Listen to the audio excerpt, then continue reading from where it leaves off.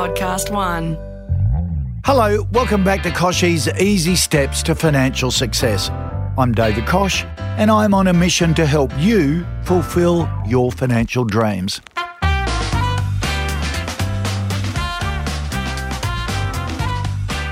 Last time we met, we spoke about sorting out your tax so you're not scrambling at the end of June.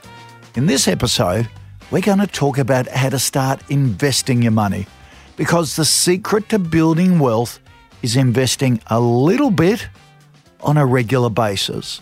Save and then invest. Now, at this point in the series, I'm assuming you've at least followed the advice I gave you in the first 4 episodes. That is, that you've set your financial goal, made a budget, cut costs, and increase your income.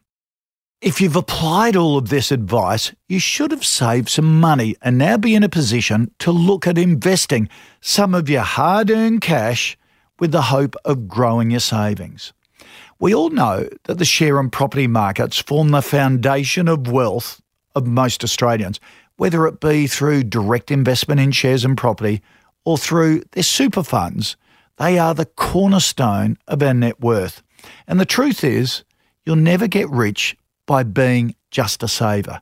You're better off saving to then invest. To do that, it means understanding how markets work. I know the term markets seems a pretty sweeping term and like it's an inanimate object, but these markets are very much alive and driven by humans. You see, a marketplace is simply an organised system to buy and sell assets. They've been around since mankind began, as we traded goods and services between each other. And the buying and selling of shares on the share market is done through an organised electronic system operated by different stock exchanges around the world and regulated by government authorities. Stockbrokers, as we all saw in the Wolf of Wall Street movie, just act as agents for buyers and sellers, the sort of middleman. Then, with property, the market basically operates on a direct buyer-to-seller basis, with real estate agents acting as intermediaries. The market is a bit regulated, but not as tightly as shares. And the secret to making money in both markets is basically buying shares or property at a low value and selling for a higher value.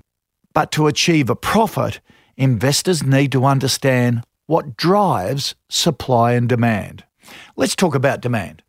In the share market, demand for a particular stock is based around the likelihood of that company being able to increase sales and profits. The higher the profit, the more valuable the share, and the more dividends will be paid to shareholders. So investors look at what the company produces and whether customers are willing to buy that product or service.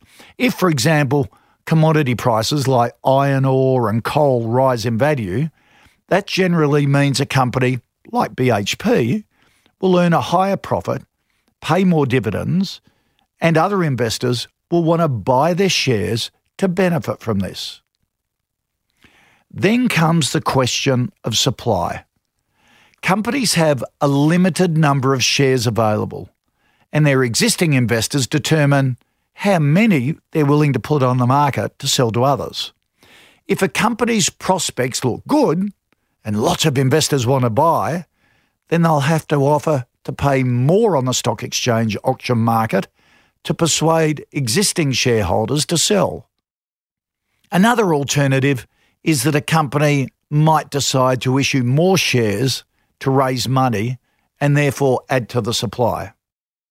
When it comes to property, demand from buyers is driven by a range of factors, from the price range they can afford to the cost of finance to fund the purchase, to whether they even have a job, and even immigration levels, which provide new additional buyers. In property, supply is determined by the amount of existing houses and units are up for sale from their owners and the number of new properties which are being constructed. That's why all the experts watch figures like building approvals by councils and housing construction finance figures from banks as early warning signals as to the level of supply that's coming. And the third factor is psychology.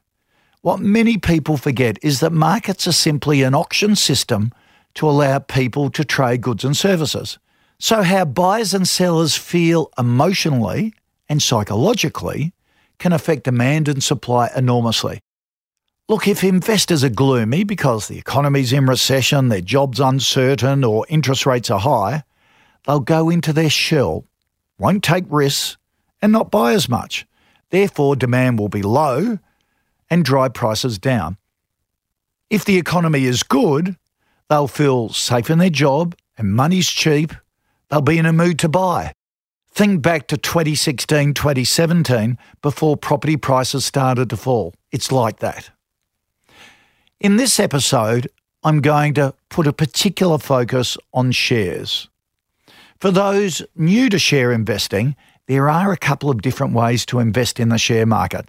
Most banks offer managed funds to their customers.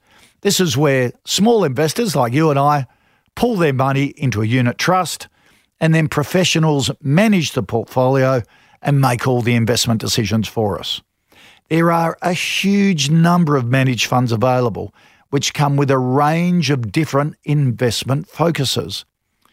From balanced funds, which invest across shares, property and fixed interest, through to funds which just focus on, say, American shares, or just property, or just Japanese property, and a whole lot more.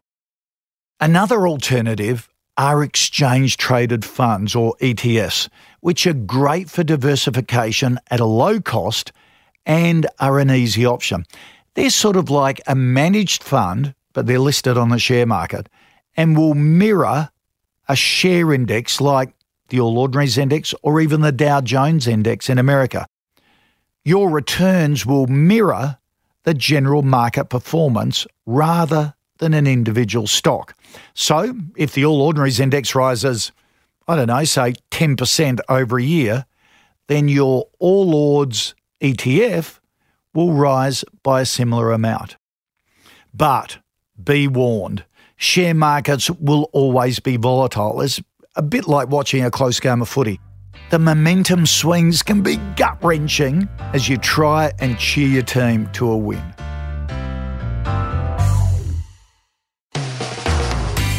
So, here are some of my rules when investing in shares. Rule number 1, do your homework before buying.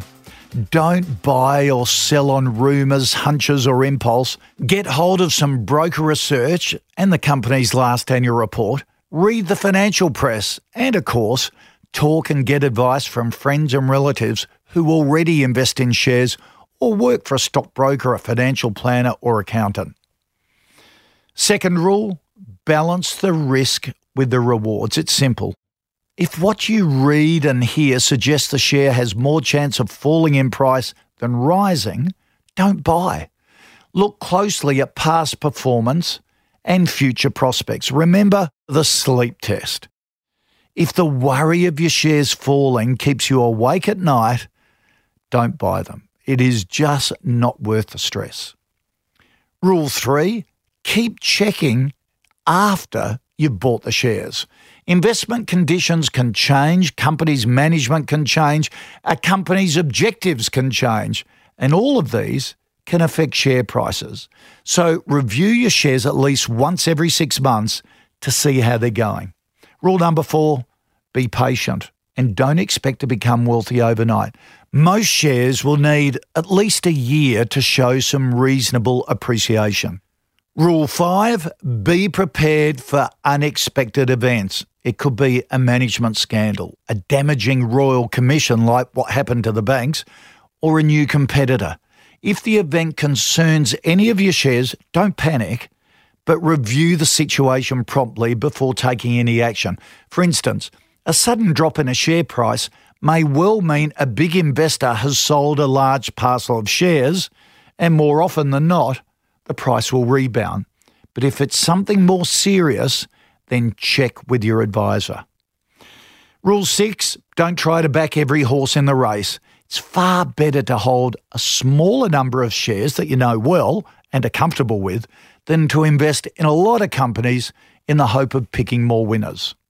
Rule 7, don't let pride or stubbornness prevent you from accepting a mistake and correcting it. I reckon it's one of my biggest weaknesses when it comes to investing.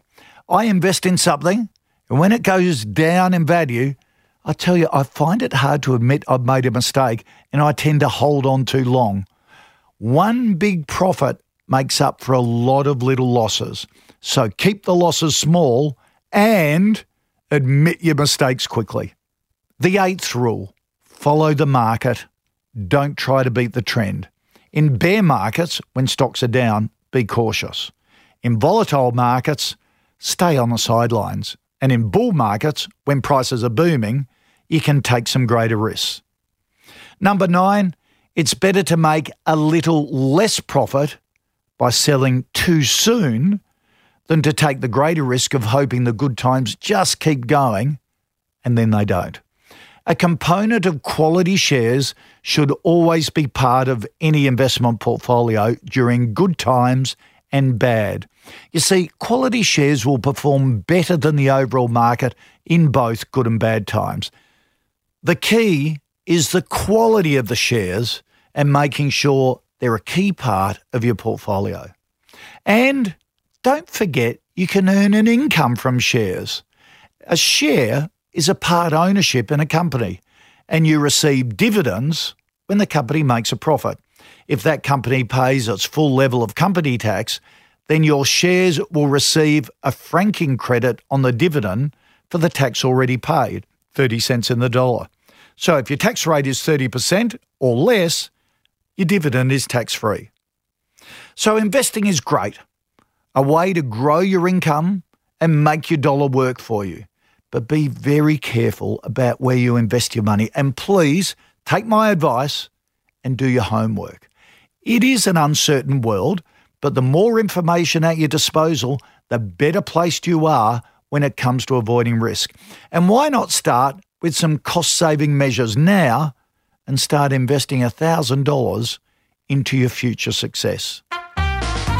If you want to learn more, head to the Your Money and Your Life website. There are plenty of articles and some more investment hints from Libby and I. That's ymyl.com.au. Good luck. And when you're ready to take the next step in getting your financial life under control, I'll be here waiting.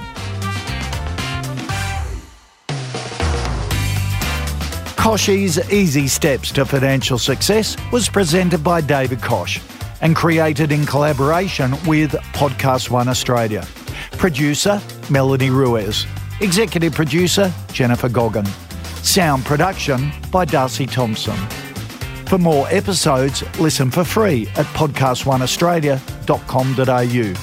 Download the free Podcast One Australia app or search Kochie's Easy Steps to Financial Success podcast.